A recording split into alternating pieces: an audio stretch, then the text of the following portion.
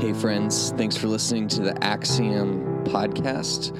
We're a community centered around experiencing Jesus together and practicing his ways as a community.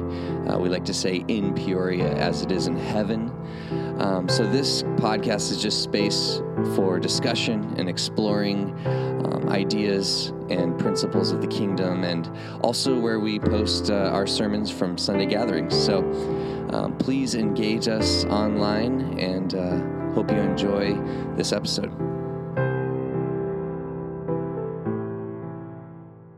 Good morning. If we haven't met, my name is Denise Dines, and my family and I have called Axiom home since, I think, 2016, which sounds like a really long time ago, so I don't know if that's right. But anyway, sometimes I teach, and today would be one of those days. And this is our last week in Eastertide. We have been following the liturgical calendar, and so Eastertide is the season on the church calendar that's from Easter to Pentecost, and this is the last week. And I've really enjoyed that. And what's kind of fun about this, about participating in the liturgical calendar and Eastertide, is that there are Christians all over the world today from multiple denominations that are all going to be meditating on the same passage of Scripture. And I think that's just cool, you know? So that passage of Scripture today is going to be John 17. So if you have your Bible, that would be a good time to pull it out, or if you prefer the Bible app on your phone. If you don't have that, it's going to be on the screen, so don't sweat it. But we're going to be in John 17 today. But before we begin, I just want to take a pause of silence, and then I'll pray. So.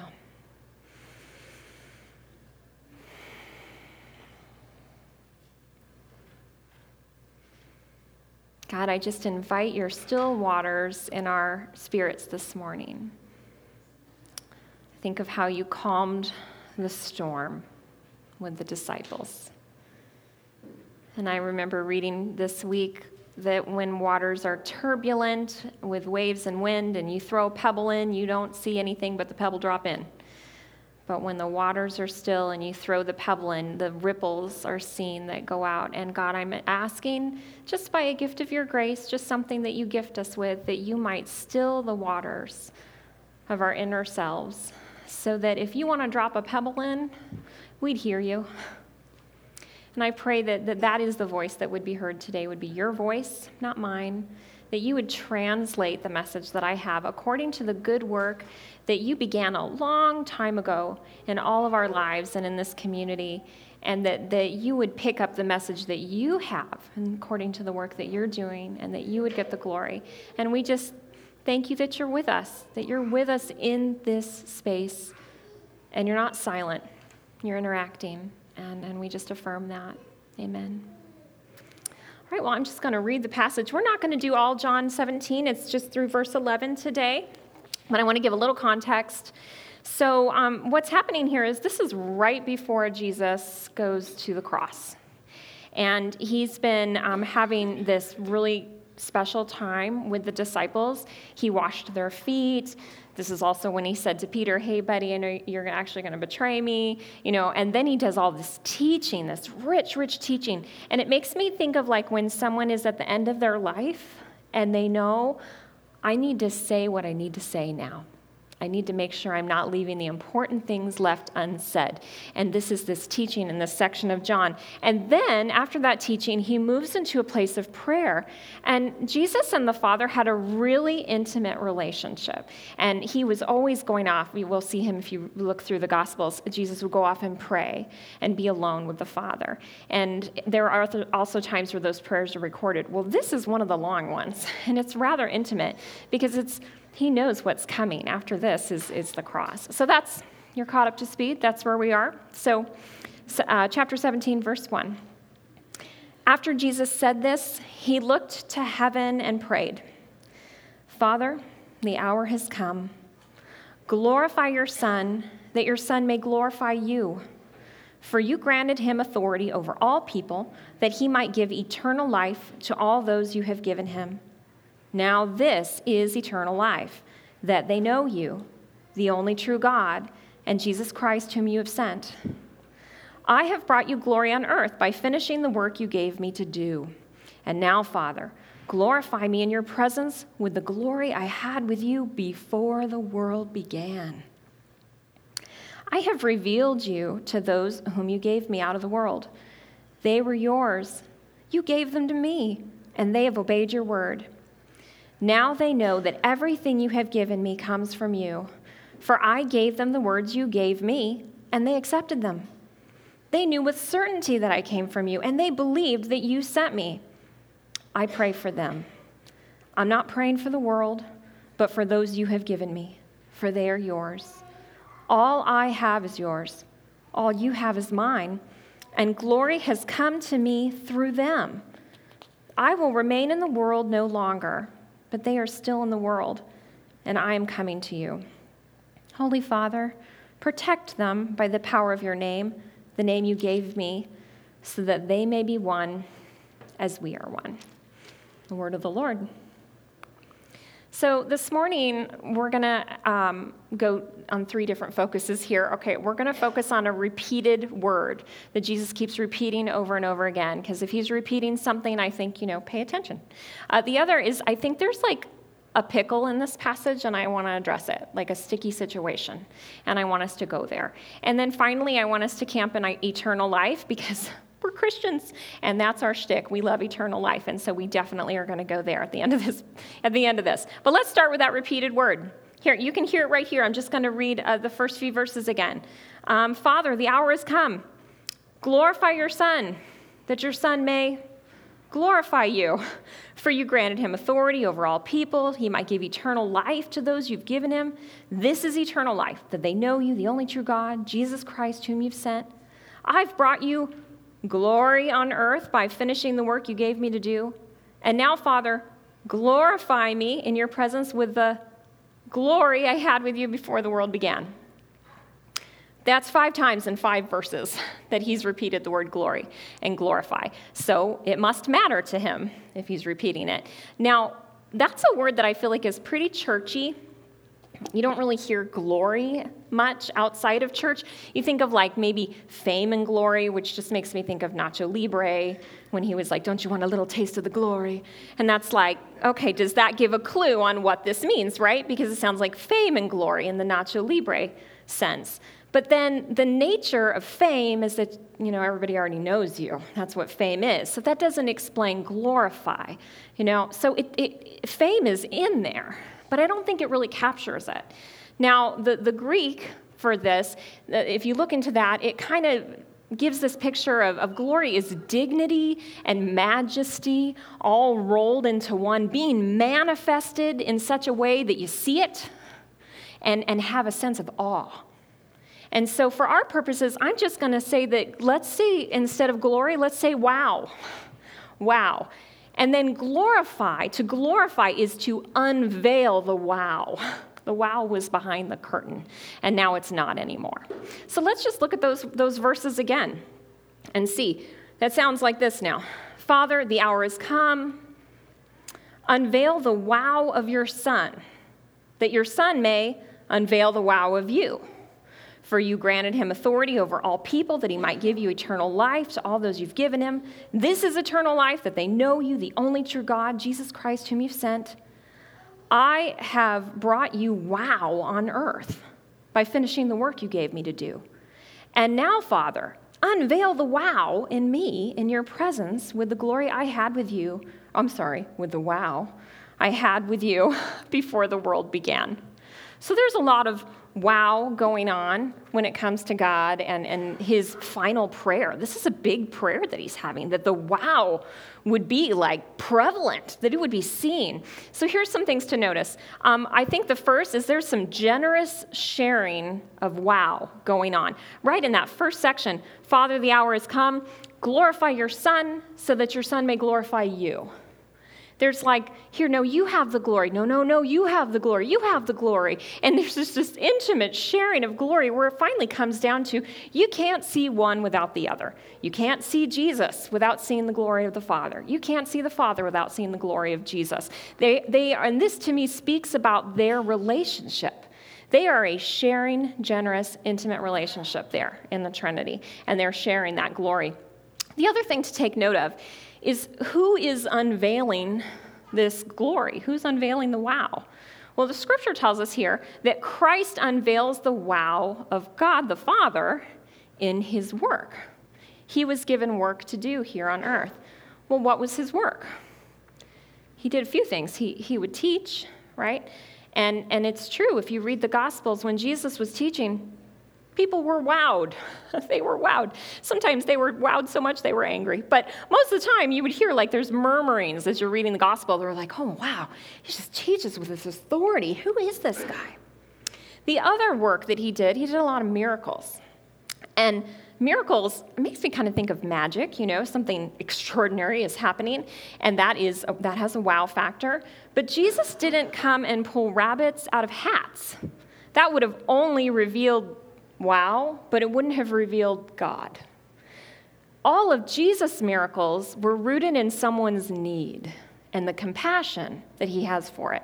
So in his miracles, he made blind people see. He fed hungry multitudes. He healed people who were hurting. And these were the miracles that came out of his work. So it unveiled the wow specifically of God, that is a God full of compassion and deeply aware of the suffering and the needs of mankind. And then the other thing, though, is I'm sorry, I skipped something really important. Oh my gosh, the most important work of Christ ever, right? What's happening after this prayer? The cross.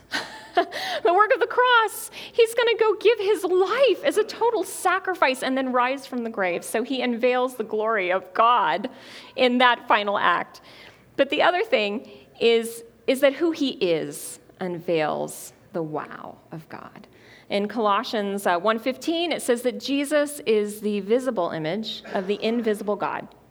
So just Jesus being himself, walking around, doing his thing, is unveiling the wow of God. But it wasn't just Christ that's doing this unveiling of wow. Okay? In one of the later verses here that we read, let me find it. In verse 10, it says, glory has come to me through them. Jesus is saying glory comes to Jesus through the disciples. The disciples unveil the wow of Christ, which is just amazing because you think, well, the disciples are just like, they're like us. They're like ordinary people. You know what I mean? But no, they unveil the wow of Christ. And when the wow of Christ is unveiled, what do you see? You see the wow of God because of that intimate sharing that's going on. So he repeats this over and over again in his prayer in this final hour. It matters to him, so it matters to us. And if you are interested in tapping into this wow of God, pay attention to Jesus because he unveils it. The poet Mary Oliver says, attention is the beginning of devotion. Pay attention to Jesus. But I want to move into the pickle in the passage. Okay, and so like a sticky situation, So it's in verse 2. Verse 2 says, for you granted him authority over all people so that he might give eternal life to those you have given him. And then again in verse 6, I have revealed you to those you gave me out of the world. They were yours. You gave them to me, and they obeyed your word. And then again in verse 9, I pray for them. I am not praying for the world, but for those you have given me, for they are yours. Do you hear the pickle I'm talking about here? There's this, it sounds like God plays favorites. A little bit. This idea that there's a distinction between all people, the world, and then those you've given me. And those you've given me, I'm giving eternal life to. Okay. It almost makes it seem like there was this heavenly conference before Jesus went down as the incarnation, where God and Jesus he was like, okay, so when you get down there, you can make it sound like eternal life is for everyone, but you and I really know it's just for the ones we like. And the rest can go down with the ship. It's easy to read these verses and hear that. And that was an icky joke that I said. It made me feel icky because I think it's so far removed from the heart of God. But I really think it's worth saying because any one of us may have read that and noticed that, and the eyebrow goes up. And so if you're reading this and your eyebrow went up, or if you're reading anything ever, anywhere in Scripture, and your eyebrow goes up, don't feel shame about that. Instead, consider that a gift from God. Because that raised eyebrow, I feel like, is God's invitation. That when you get to something in Scripture and you're like, I don't know about this, I feel like Jesus is there saying, oh, bring it to me. Bring it to me. Let's do this together. Let's look at this together. That's an intimate opportunity to connect with God when your eyebrow goes up. So anyway, that's why we're here. That's why we're looking at this. So I'm going to read verse 2 again so we can figure out if he plays favorites. It says, you granted him authority over all people that he might give eternal life to those you have given him. So let's start with the word authority. God the Father gave Jesus authority over all people. The authority was translated from the Greek. This was written sometime after the fact, but it's very likely that when it was actually happening and Jesus was with his disciples, he was probably speaking Aramaic. And the word there for authority in Aramaic is translated as responsibility. And I love that. I think it's really helpful in understanding what that means. It is authority, but it's responsibility. And so I get this picture in my mind with that if there's a heavenly conference, before the incarnation, that instead it might have been something like this, that God the Father was saying, Jesus, you and I are one. We are one. I know that the world was created through you, that we have all the same attributes, that we have the same values, we have the same vision, we have the same love for mankind, all of mankind, and we have the same, mission. And because of that, you go and you do the work I sent you to do, and I trust you.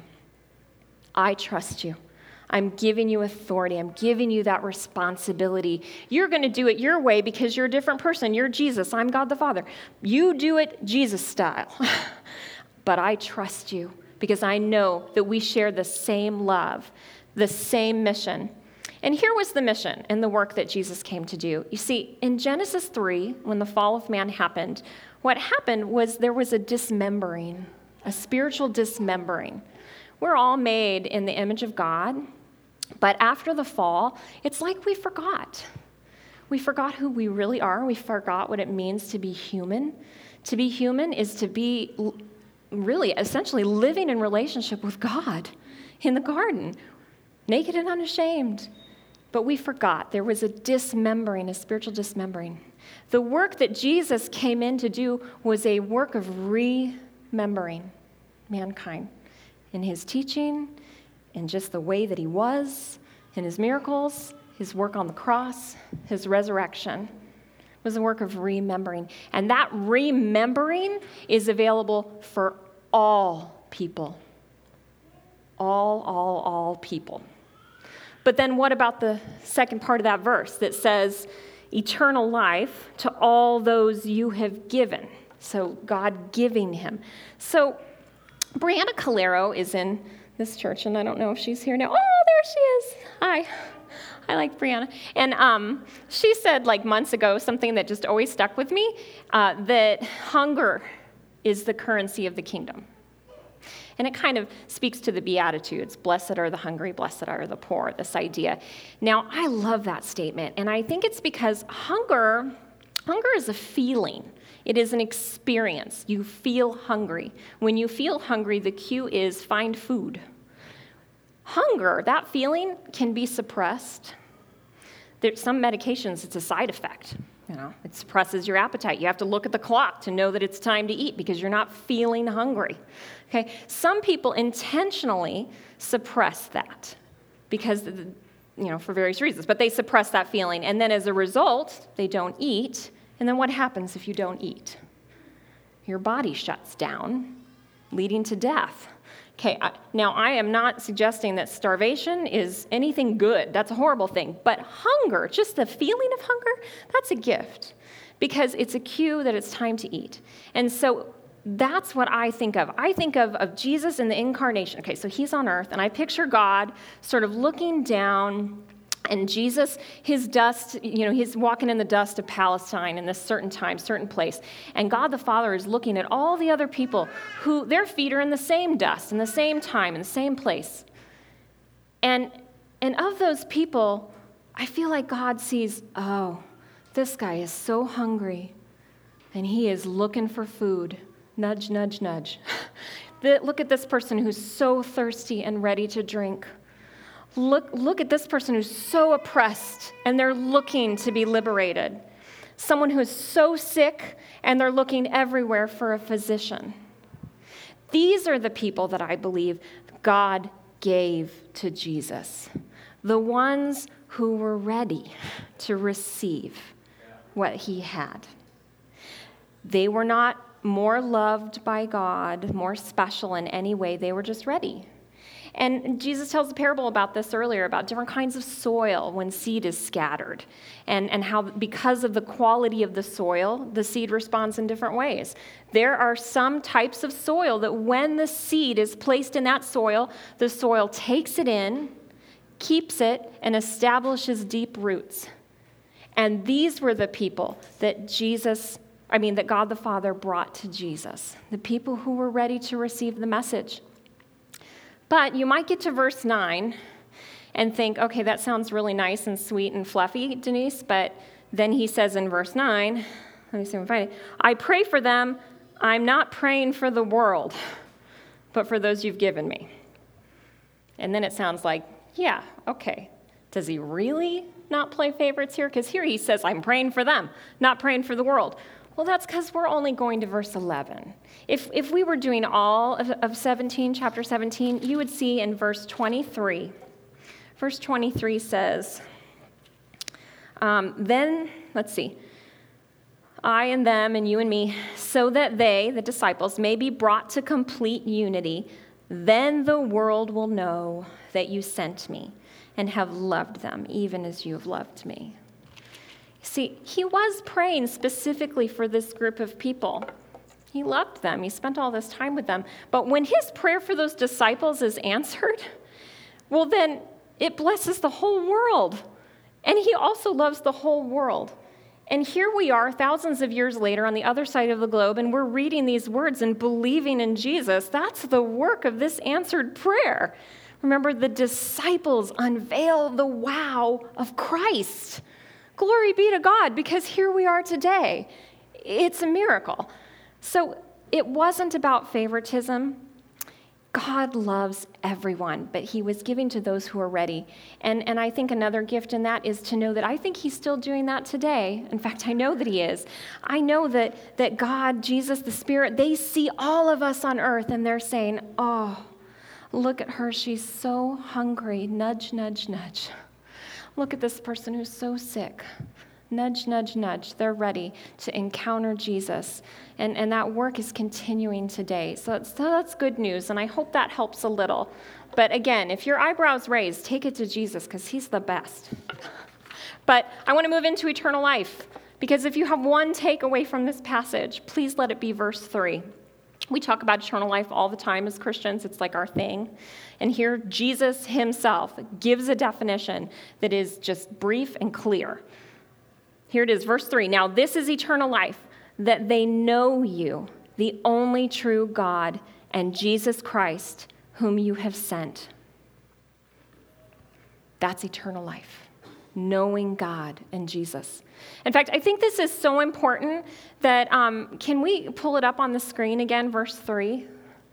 I want to have us just all read it together out loud, because when we say something out loud, this part of our brain hears it, even if this part of our brain isn't really paying attention. And this part of the brain is a lot more responsible for what the rest of the body does. And so it's really important sometimes to say true things out loud with your mouth. So let's all together just read verse 3. Are you ready? Okay. Now, this is eternal life, that they know you, the only true God, and Jesus Christ, whom you have sent. Okay, that word to know. I checked my phone today on the weather app, and I know that there's no rain in the forecast. I also know my mom. Are those the same thing?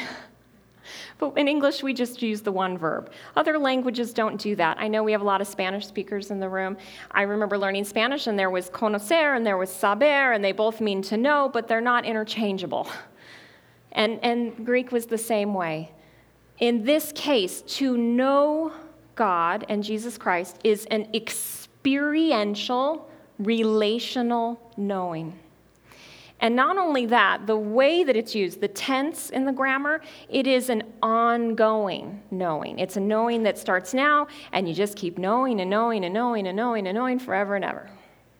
So eternal life is this, an ongoing, unfolding, forever and ever and ever, experiential, relational knowing of God and Jesus Christ, the ones with the wow. With the wow. And that's eternal life. And that's why here at Axiom, you probably have heard us say before, eternal life doesn't begin when you die. Are we saying eternal life isn't there when you die? No, eternal life is there when you die.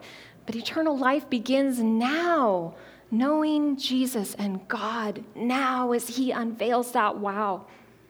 So you might be thinking, that's nice. I believe in God, but I'm not experiencing God. Well, I heard a story this week, an interview of our Surgeon General. His name is Vivek Murthy, and he was our 19th Surgeon General, and then somebody else, and then he's, again, now our 21st Surgeon General. So he had a gap in between. And he said in the interview that when he was the 19th Surgeon General, he thought, man, this is, a real honor to be this kind of public servant. If I'm going to do this job right, I've got to give 100%. And so he did. And as a result, he neglected all his friends. And they had just one by one kind of dropped off by the wayside. And even his family, when he was home, he said he wasn't present with them. He was checking his phone, checking his inbox, because he had to give the job 100%. And then he wasn't Surgeon General anymore. And he was in the wasteland of his life with no friends, feeling very, very lonely and ashamed. And during this difficult season, he went out to lunch with somebody, and the person said, Vivek, the problem is not that you don't have friends. The problem is that you are not experiencing friendship. I bet if you picked up the phone and called any one of those friends that you dropped the ball with, that they would be happy to get back together with you and pick up that relationship again, because you are not the only one who longs for intimate relationship. They do too. But you have to get over yourself. You have to get over your shame and your fear, and you have to reach out. And so he did. And it obviously made an impression on him, because he's been sharing that story repeatedly, because he's all about our epidemic of loneliness right now in the country. And I thought that was really wise advice that he received. And I think it's helpful in this context, the idea that we know God, we have Jesus, but what do you do with that? And I would suggest part of it, a start, is for us to get over ourselves a little bit, to get over fear, to get over shame, whatever it might be, and to reach out to him. And there are a lot of ways to do that. And Jesus is experienced in community. And so I would encourage you, if there's anything stirring there, the slightest desire to either begin that eternal life or to grow deeper in it, to reach out to somebody. There are a lot of us here who would love to chat and to listen. We have a prayer corner in the back after service where we have people available to pray with you. We have community groups. You could just take somebody out to coffee. I just encourage you to be brave and talk about it, because we work out this relationship in community. But this is what it's about, man. Eternal life is knowing God and Jesus Christ, his son, and he made that abundantly available right now. So, God, I just thank you. Thank you that you love us this much. I can't even wrap my mind around it. Everything you do for us, you never lose sight of us. We're never lost. You see us when we have longings, when whatever we need, we're in your sight, and you don't let us go. And then you send Jesus Lord, and the work that Jesus did, God, that we could have relationship with you through him is just incredible. Would you bring us, each of us in our own unique ways, into relationship with this God who loves every one of us without exception? And I thank you. I thank you for who you are and for showing off the way that you do. Amen. Amen. We invite you now to stand with us.